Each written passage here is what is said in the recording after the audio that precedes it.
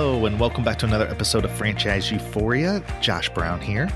Today's episode is brought to you by Franchise 5. Why Franchise 5? I'm glad you asked. Growing your franchise in a slow, deliberate, and thoughtful manner is a smart way to grow. Franchise 5 helps you do this by expanding 5 locations at a time with a Zen-like focus on the geographic locations that make sense for your growth. To learn more about this, go to franchiseeuphoria.com/franchise5. That's the number 5. So franchiseeuphoria.com/franchise5. Now to today's episode. All right, on today's episode, we're going to do a kickback episode. We're going to look back on an episode that I did back in 2014 with Bob Burg. Actually, it was on February 13th, 2014, and Bob Burg is an author, a leader, a speaker, an influencer, and he and John David Mann, who I've also interviewed, who is a fantastic guy, co-authored the Go-Giver book, which is one of my favorite books of all time. And I spoke with him about that, and also at the time, back in 2014, his book Adversaries into Allies: Win People Over Without Manipulation or Coercion. And it's a fantastic piece of work as well. But I was listening back to this episode recently, and this is why I want to replay it. Because sometimes in podcasting, when you have so many episodes, they get kind of lost in the shuffle of things. But in this particular episode, we talk about, and he explains and walks through, 5 principles that are every bit applicable today as they were back when we spoke in 2014 on in business and in life, how you control your own emotions and understand the clash of belief systems and acknowledging other people's egos and setting the proper framework for a discussion and communicating with tact and empathy, and how all these principles tie in to business and to sales and into life. And I thought it was appropriate to replay this episode in case maybe it got lost in the shuffle, and take note of these principles, because I think they apply across the board and certainly can be beneficial to you as you are working within your franchise system and trying to continue to develop your brand and your customer base and differentiate yourself. So these are timeless principles that we talked about with Bob Burg. So without further ado, I hope you enjoy this episode that was originally recorded back on February 13th, 2014.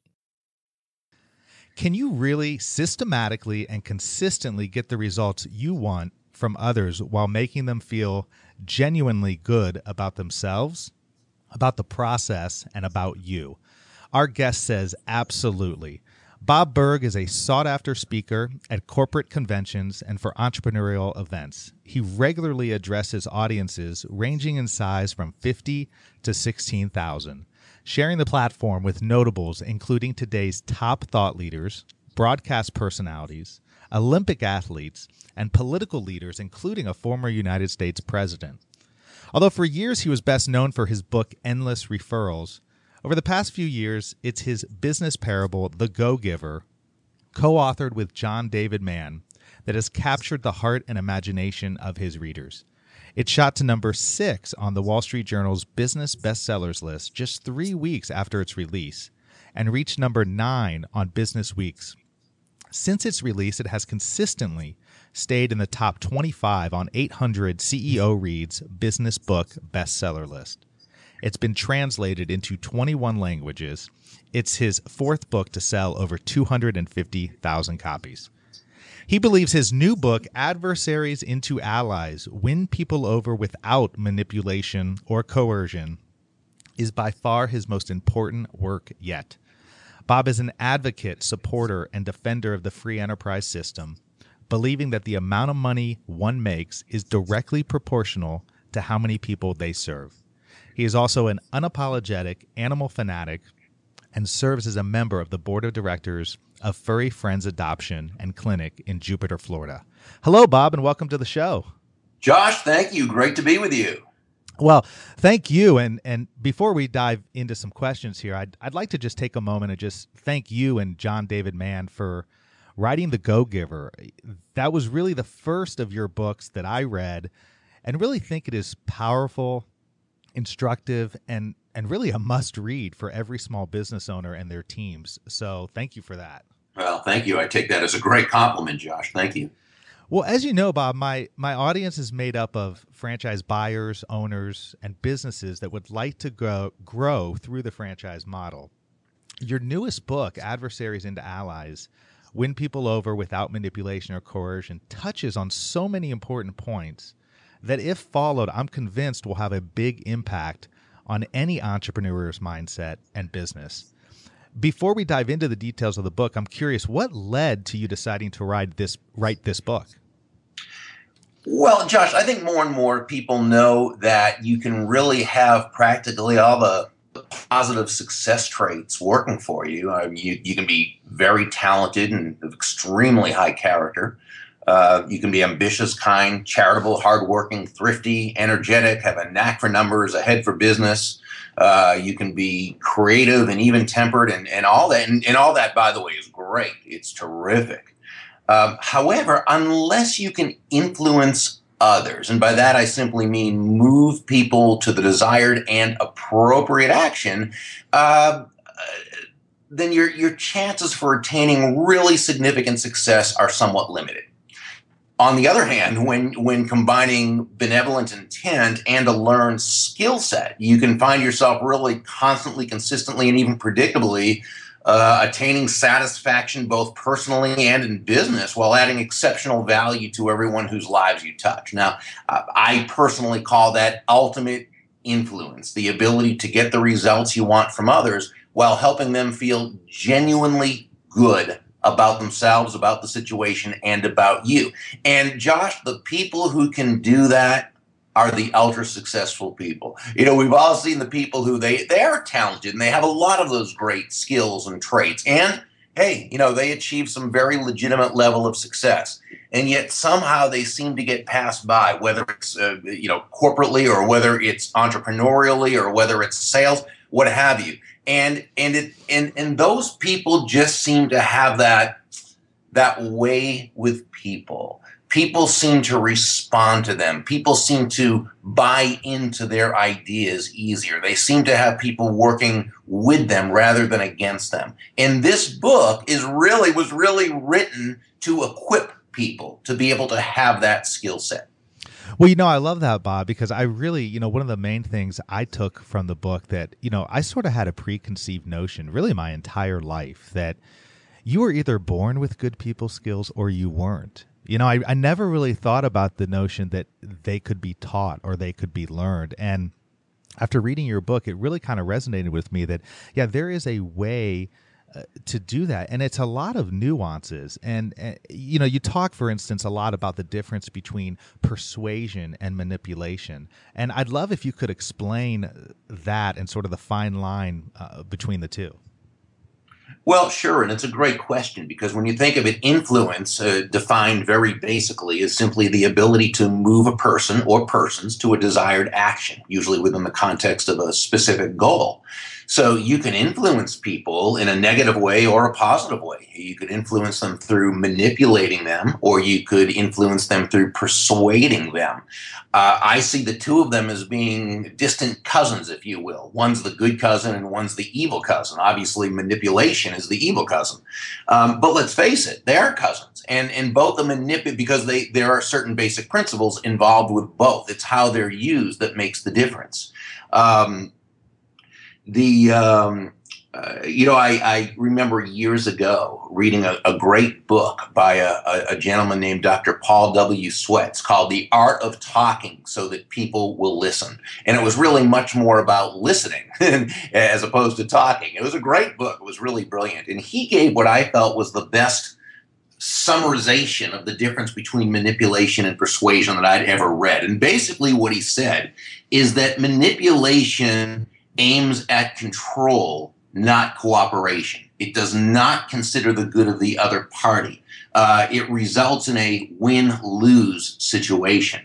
Now, in contrast to the manipulator, the persuader always seeks to enhance the self-esteem of the other party. The result is that people respond better because they're treated as responsible or response-able, self-directing individuals. So what we see, Josh, is that the difference between manipulation and persuasion, and both the manipulator and the persuader, they understand what moves people. They understand those motivators that people have, and they know how to utilize them. But the manipulator will win at any cost. They may not be intentionally trying to hurt another person, but they don't care if they do, as long as they get what they want. They're totally I-focused or me-focused. A persuader will never do that. Their feeling is for them to win, the other person has to win. Now, so it begins, the difference between the two begins with intent, but that's not where it ends. Because, see, both the manipulator and the persuader, using their people skills, if you will, and I always say there's nothing more dangerous than a bad person with good people skills, and manipulator. And they can both, elicit immediate results. But that's it, because, see, once you know you've been manipulated or taken advantage of or coerced in any way, and all that falls under manipulation, you're not going to do business with that person again. You're not going to buy into that person's ideas again. You're not going to want to join that person again. The trust is going to be gone.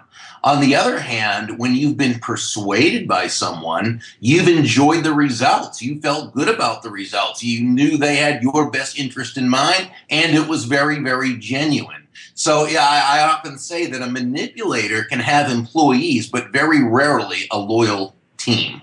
A manipulator can make the sale, but very rarely have a satisfied customer, and practically never a personal walking referral ambassador. And a manipulator can even have a family who they love and a family who loves them, but very rarely is it a functional family. So not only is manipulation not good business practice, it's not good life practice. It's much more effective and simply much better to be a persuader rather than a manipulator.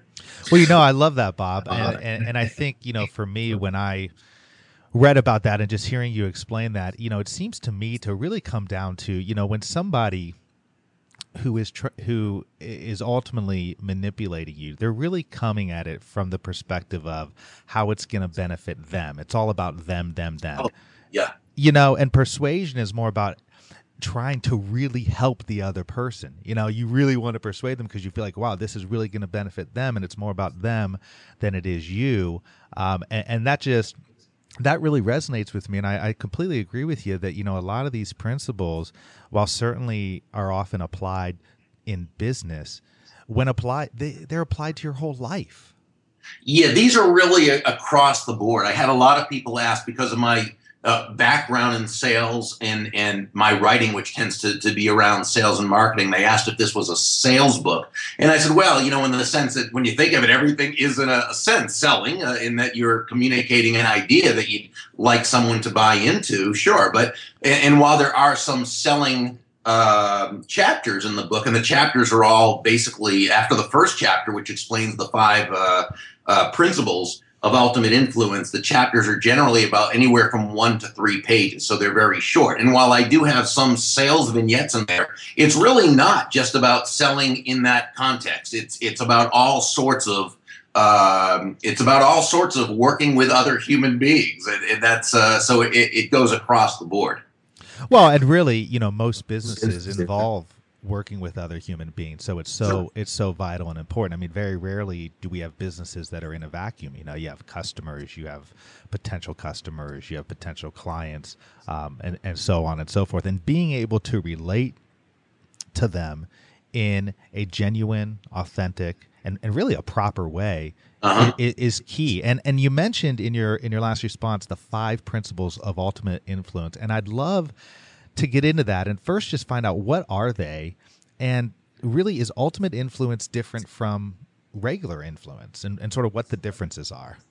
Sure. Well, the 5 principles themselves, number 1 is control your own emotions. Number two is to understand the clash of belief systems. And this was certainly a life changer for me.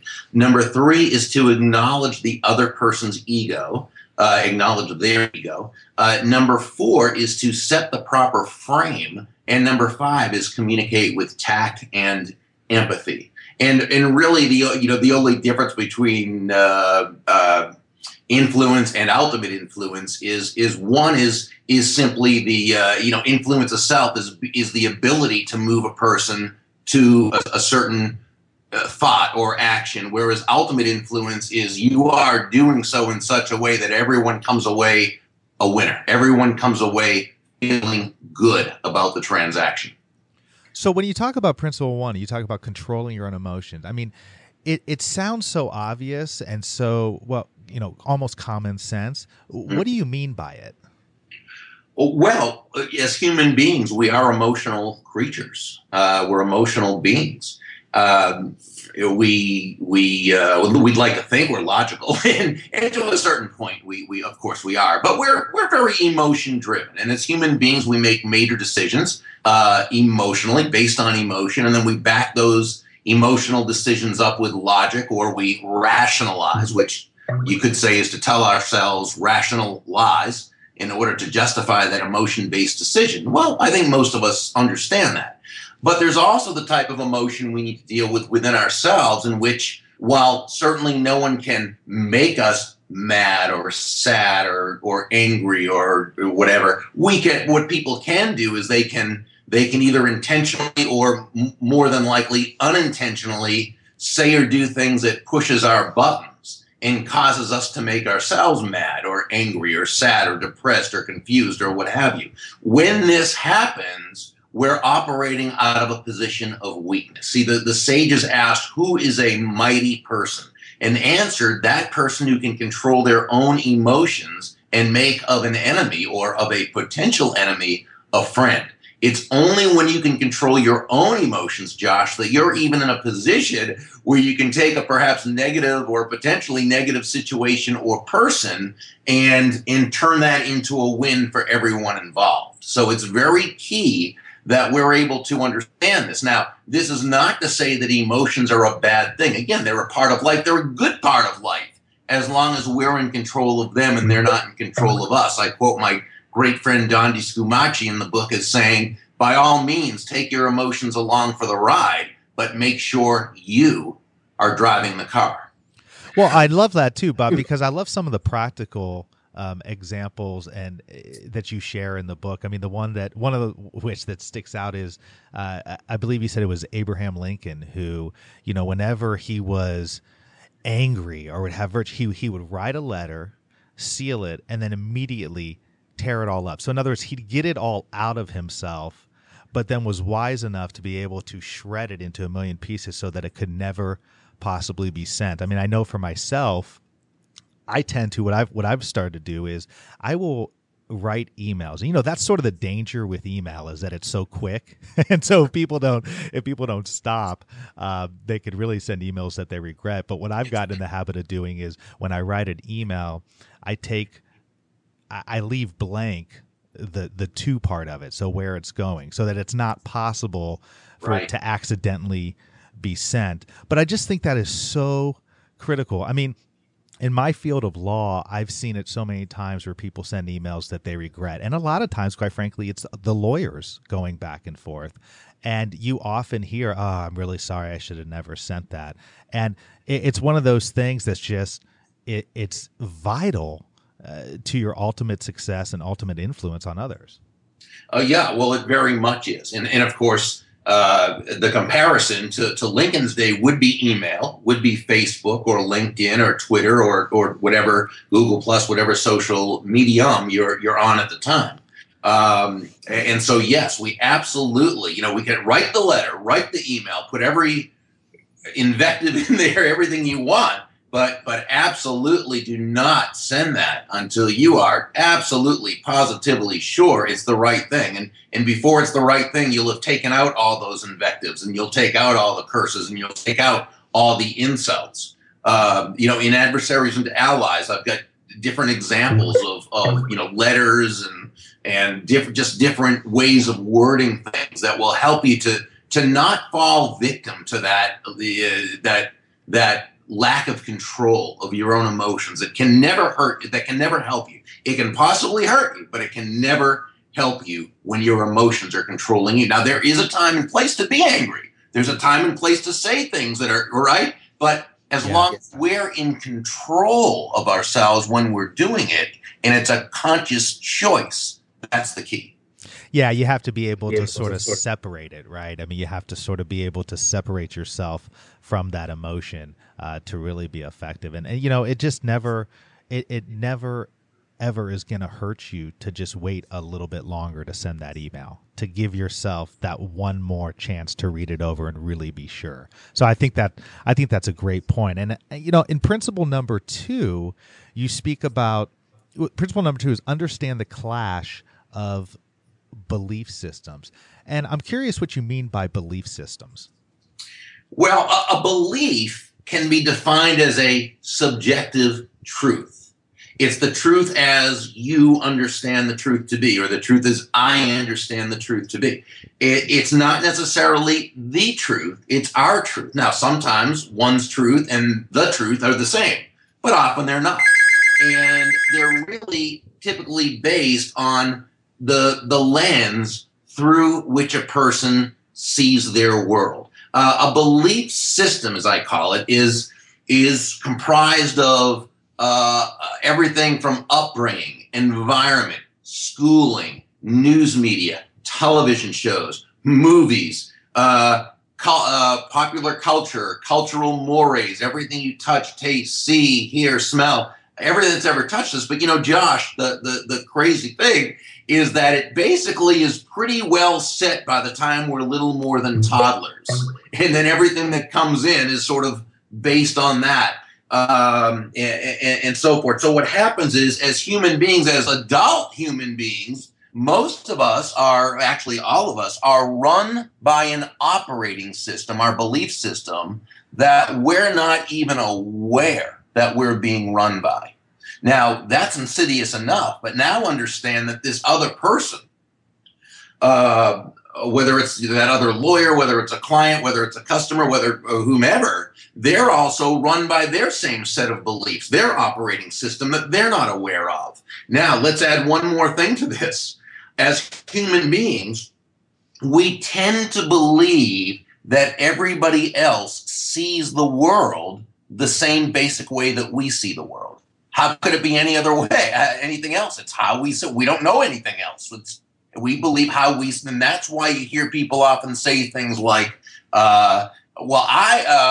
everybody feels that way. Nobody likes that, which isn't really necessarily true. Or you may have heard someone say, or maybe even fall into the trap of saying this yourself. I know I have. Oh, I would never speak like that to someone, or I would never say that to someone. Well, no, we wouldn't, because that's not congruent with our belief system, but it is with someone else's. So in this case, what we really need to do is not necessarily understand their belief system. The fact is they probably don't fully understand their belief system, and we don't have 20 years to try to understand it.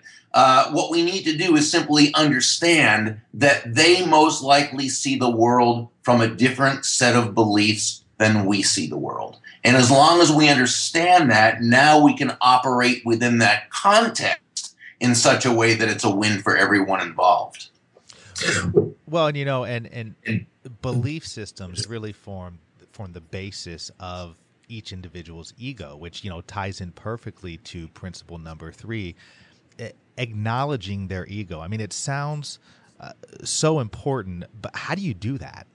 Sure. And well, you know, the ego really, when you think of it, is nothing more than the I. It's that part of ourselves that recognizes and realizes that we are a unique individual, separate from every other thing and even every other person, which, sounds a little politically incorrect to say these days when there's so much talk of, we're all in it together, or all the, and hey, let's face it, even Napoleon Hill talked about universal consciousness, and we know from quantum physics that everything really is connected, and that's fine.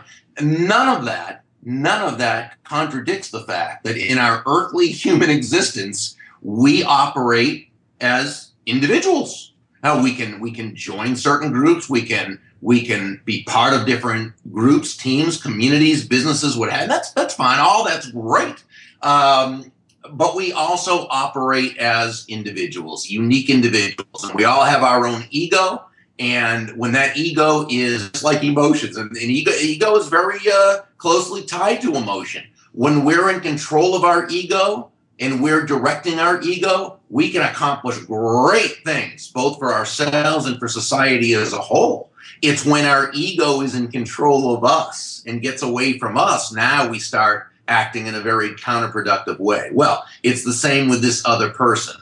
And when I say acknowledge the ego, I don't mean you verbally say to that person, hey, pal, your ego, get a grip. That will have just the opposite result. What I mean is to acknowledge to yourself, acknowledge that if they're acting in a way that's rude or not kind or counterproductive, not even in their best interest, but there's a good chance their ego has gotten has taken control. And if we don't acknowledge that, we're not allowing ourselves to be in a position where we can work effectively with that. Josh, I don't think it's going out on a limb at all to say that the main ingredient for being able to move someone to take a certain action is how you make them feel about themselves.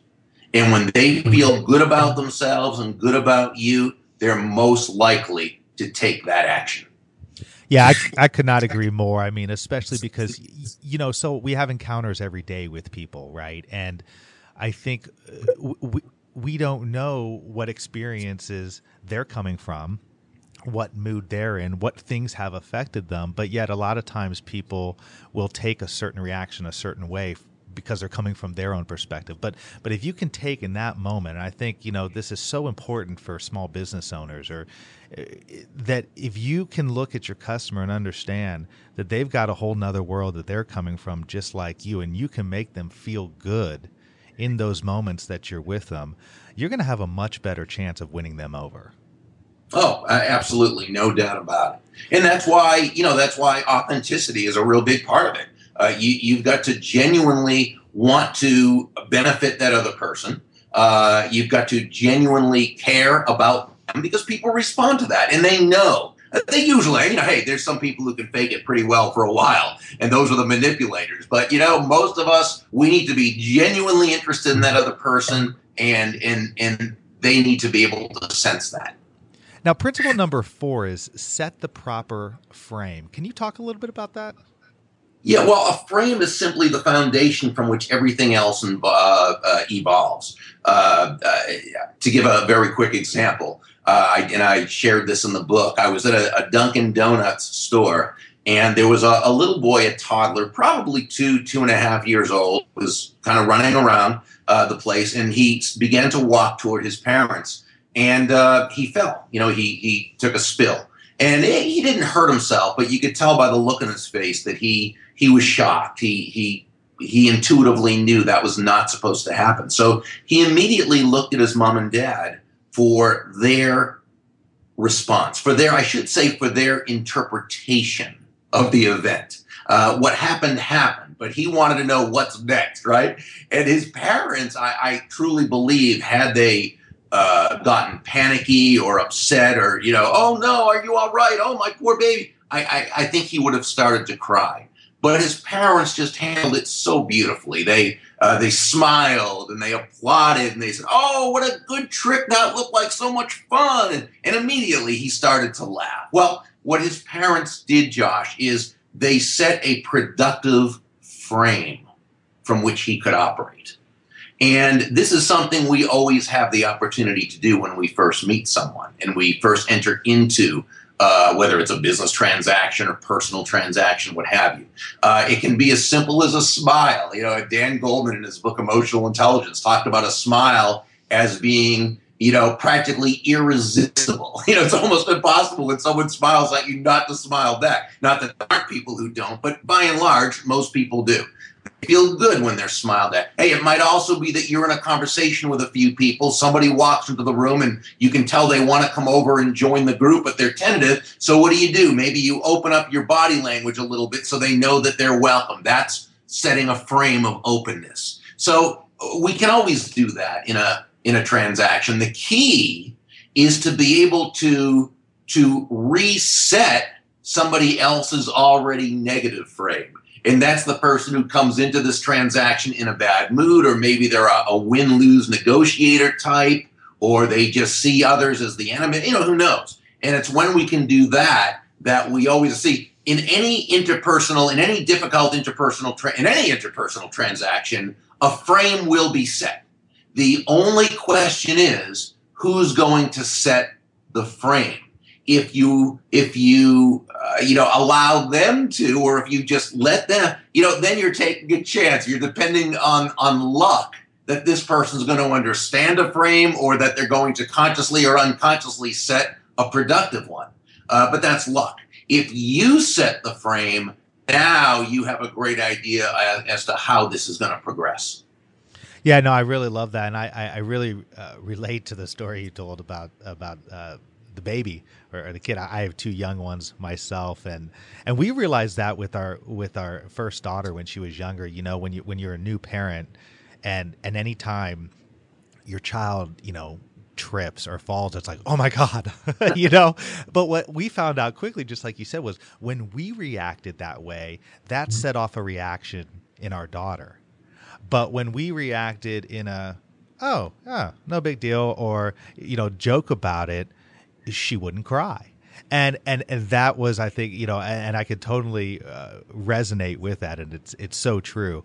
And finally, you talk about principle number 5: communicate with tact and empathy. Can you explain that a little bit more as well?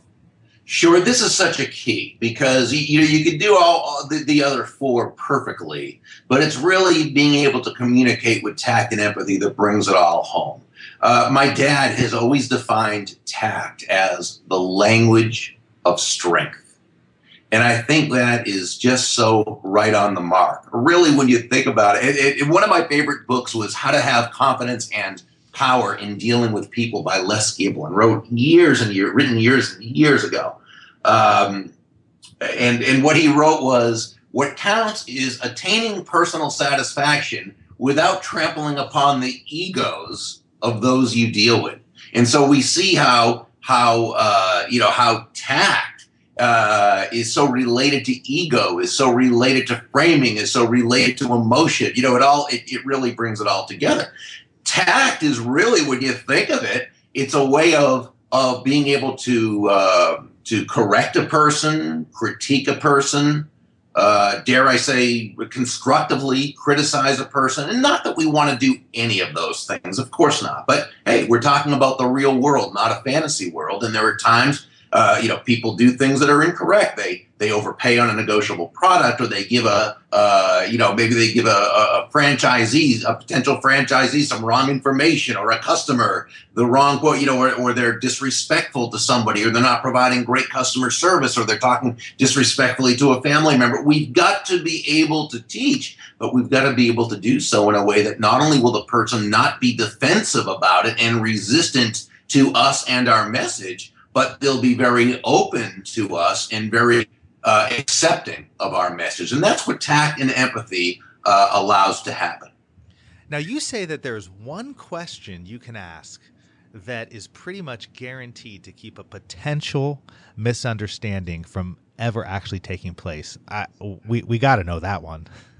Well, this is actually very, very simple, and it has to do with belief systems. Because remember, with belief systems, we take different ideas, thoughts, words, and we interpret them different ways, and not only through our own lens, Josh, but we assume everyone else has the same lens as us. Remember, we were discussing that earlier. So it could be something as simple as, your friend says, hey, you want to meet tomorrow night at 5:00 at the beach?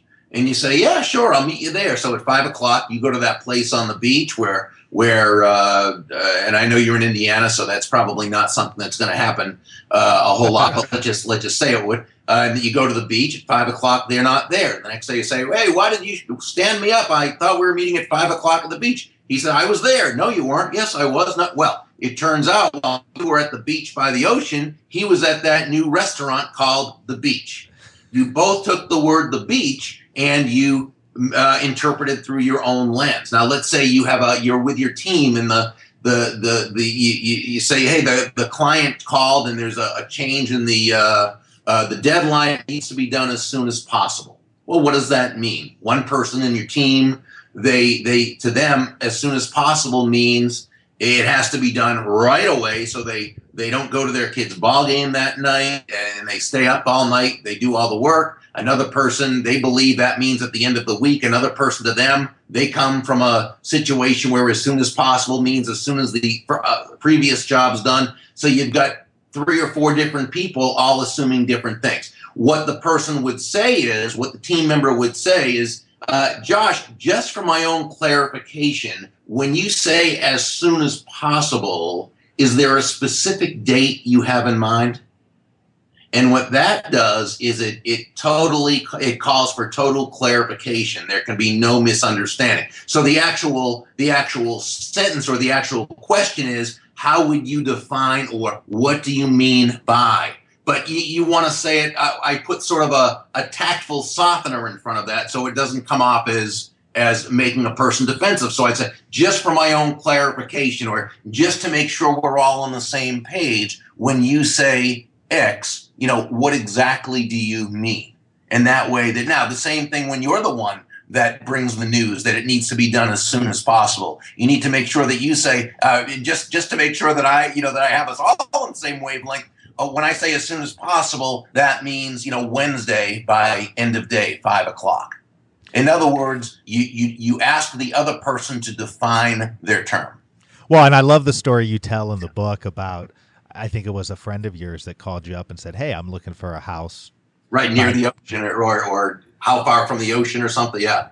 Yeah, and you said, oh, yeah, that house isn't close to the ocean. He comes out and, you live across the street from the ocean, whereas, the house was 7 miles from the ocean. Right. And for him, coming 700 miles away from the ocean, that's close, but it's not close from your perspective. Right. Those are the subjective truths at work. I mean, the truth was it was 7 miles from the ocean. My truth, living right near the ocean, is that 7 miles is far away from the ocean. His truth, living 700 miles, is that 700 miles, or is that 7 miles isn't far at all. So, why didn't I say it's 7 miles? I don't know. It was a long time ago, and I don't remember the circumstances, but we both did end up having a good laugh over it. But, it's just one of those things in common conversation you don't think of. And I think the bigger point to business people and people in general is take the time to really ask that one more question. Make sure you're absolutely clear and understand that, we can't really assume anything. Exactly. Now, before we go, I mean, you tell a really delightful story about your dad, and I know your dad and mom have had such a big influence on you. But you tell a story about when you talk about how much character has to do with our ability to influence. And if you wouldn't mind, would you share with us that story? Yeah, well, what happened, I think I was about 10 years old at the time, and we were having new carpet put in. And the crew chief was a nice guy, but he was a little rough around the edges and so forth. And at noon, my folks bought pizza for the crew, so my dad brought it up for them, and then he went to talk to the crew chief just to find out how the job was going. And I was just sort of around the corner, and I was just listening in.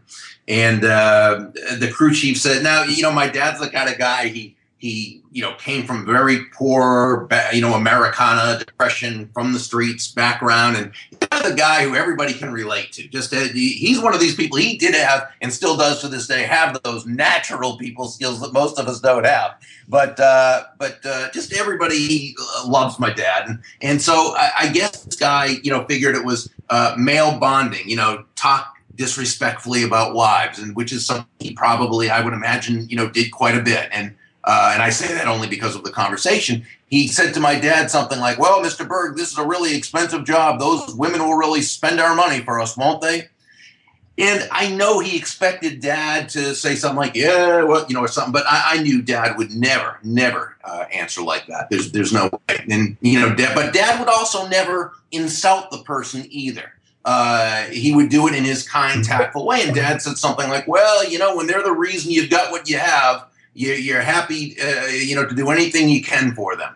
And that wasn't the answer, that the crew chief was expecting. And he tried to get, well, yeah, I understand that, but boy, they'll take advantage of that, or something, whatever it was. And Dad said, well, I'll tell you what, when they were there with you before you had anything, and they're the one that stood by you the whole way, it's a pleasure to, it was like that. And I think the crew chief tried one more time and it was also unsuccessful, and he just gave up at that point.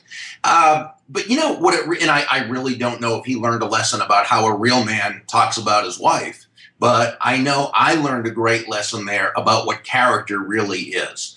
And I think when it comes to leadership, I think when it comes to influence, Josh, as important as the right words are, it's probably the least important.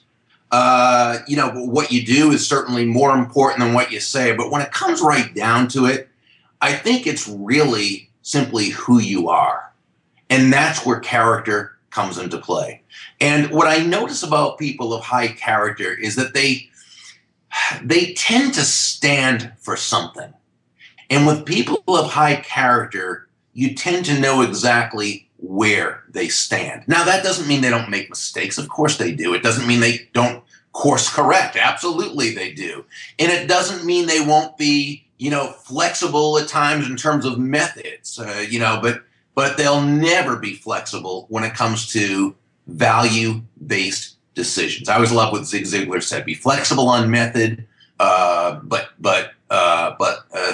Jen, I apologize, but like a stone when it comes to values, or immovable with values. And I think that's really what it's about. And that's just, I don't think I ever heard my parents, I know I never heard my parents ever speak disrespectfully about each other to friends or relatives or anyone like that. It just isn't something that would have happened. And hey, they're a regular couple, doesn't mean they never had problems or never had, but no, you'd never have heard something disrespectful. And to me, that's character. Well, thank you for sharing that. I think that's a great story with a great lesson. And Bob, I love the combination of the psychology of what you do and write about, combined with the practical implementation and aspects of it. And I'd love for you to tell us, where can my listeners learn more about you, and where to find your books and upcoming events and so on and so forth. Thank you. They can visit Burg.com, and that's spelled BURG.com. And while they're there, on the right-hand side, they can click on a graphic of the book, Adversaries into Allies. And if they click on that, it will take them to a page where they can download chapter 1 to see if they like it first, and they can click through if they'd like to order from Amazon.com or BarnesandNoble.com, or they can get it at their local bookseller. They can also subscribe to my Influence and Success Insights, where we send out value-based information about every week or so. And they can also, where it says to check out the Go Giver Way or join our Go Giver community, it's a Go Giver online member community, which is a lot of fun, and it's a really profitable way of doing business, tapping into the 5 laws. And we've got people from all over the world that are now a part of it. It's really growing. So come on to Burg.com, B-U-R-G, and hang around. Well, thank you again, Bob. I look forward to continuing to read your books as you continue to put them out.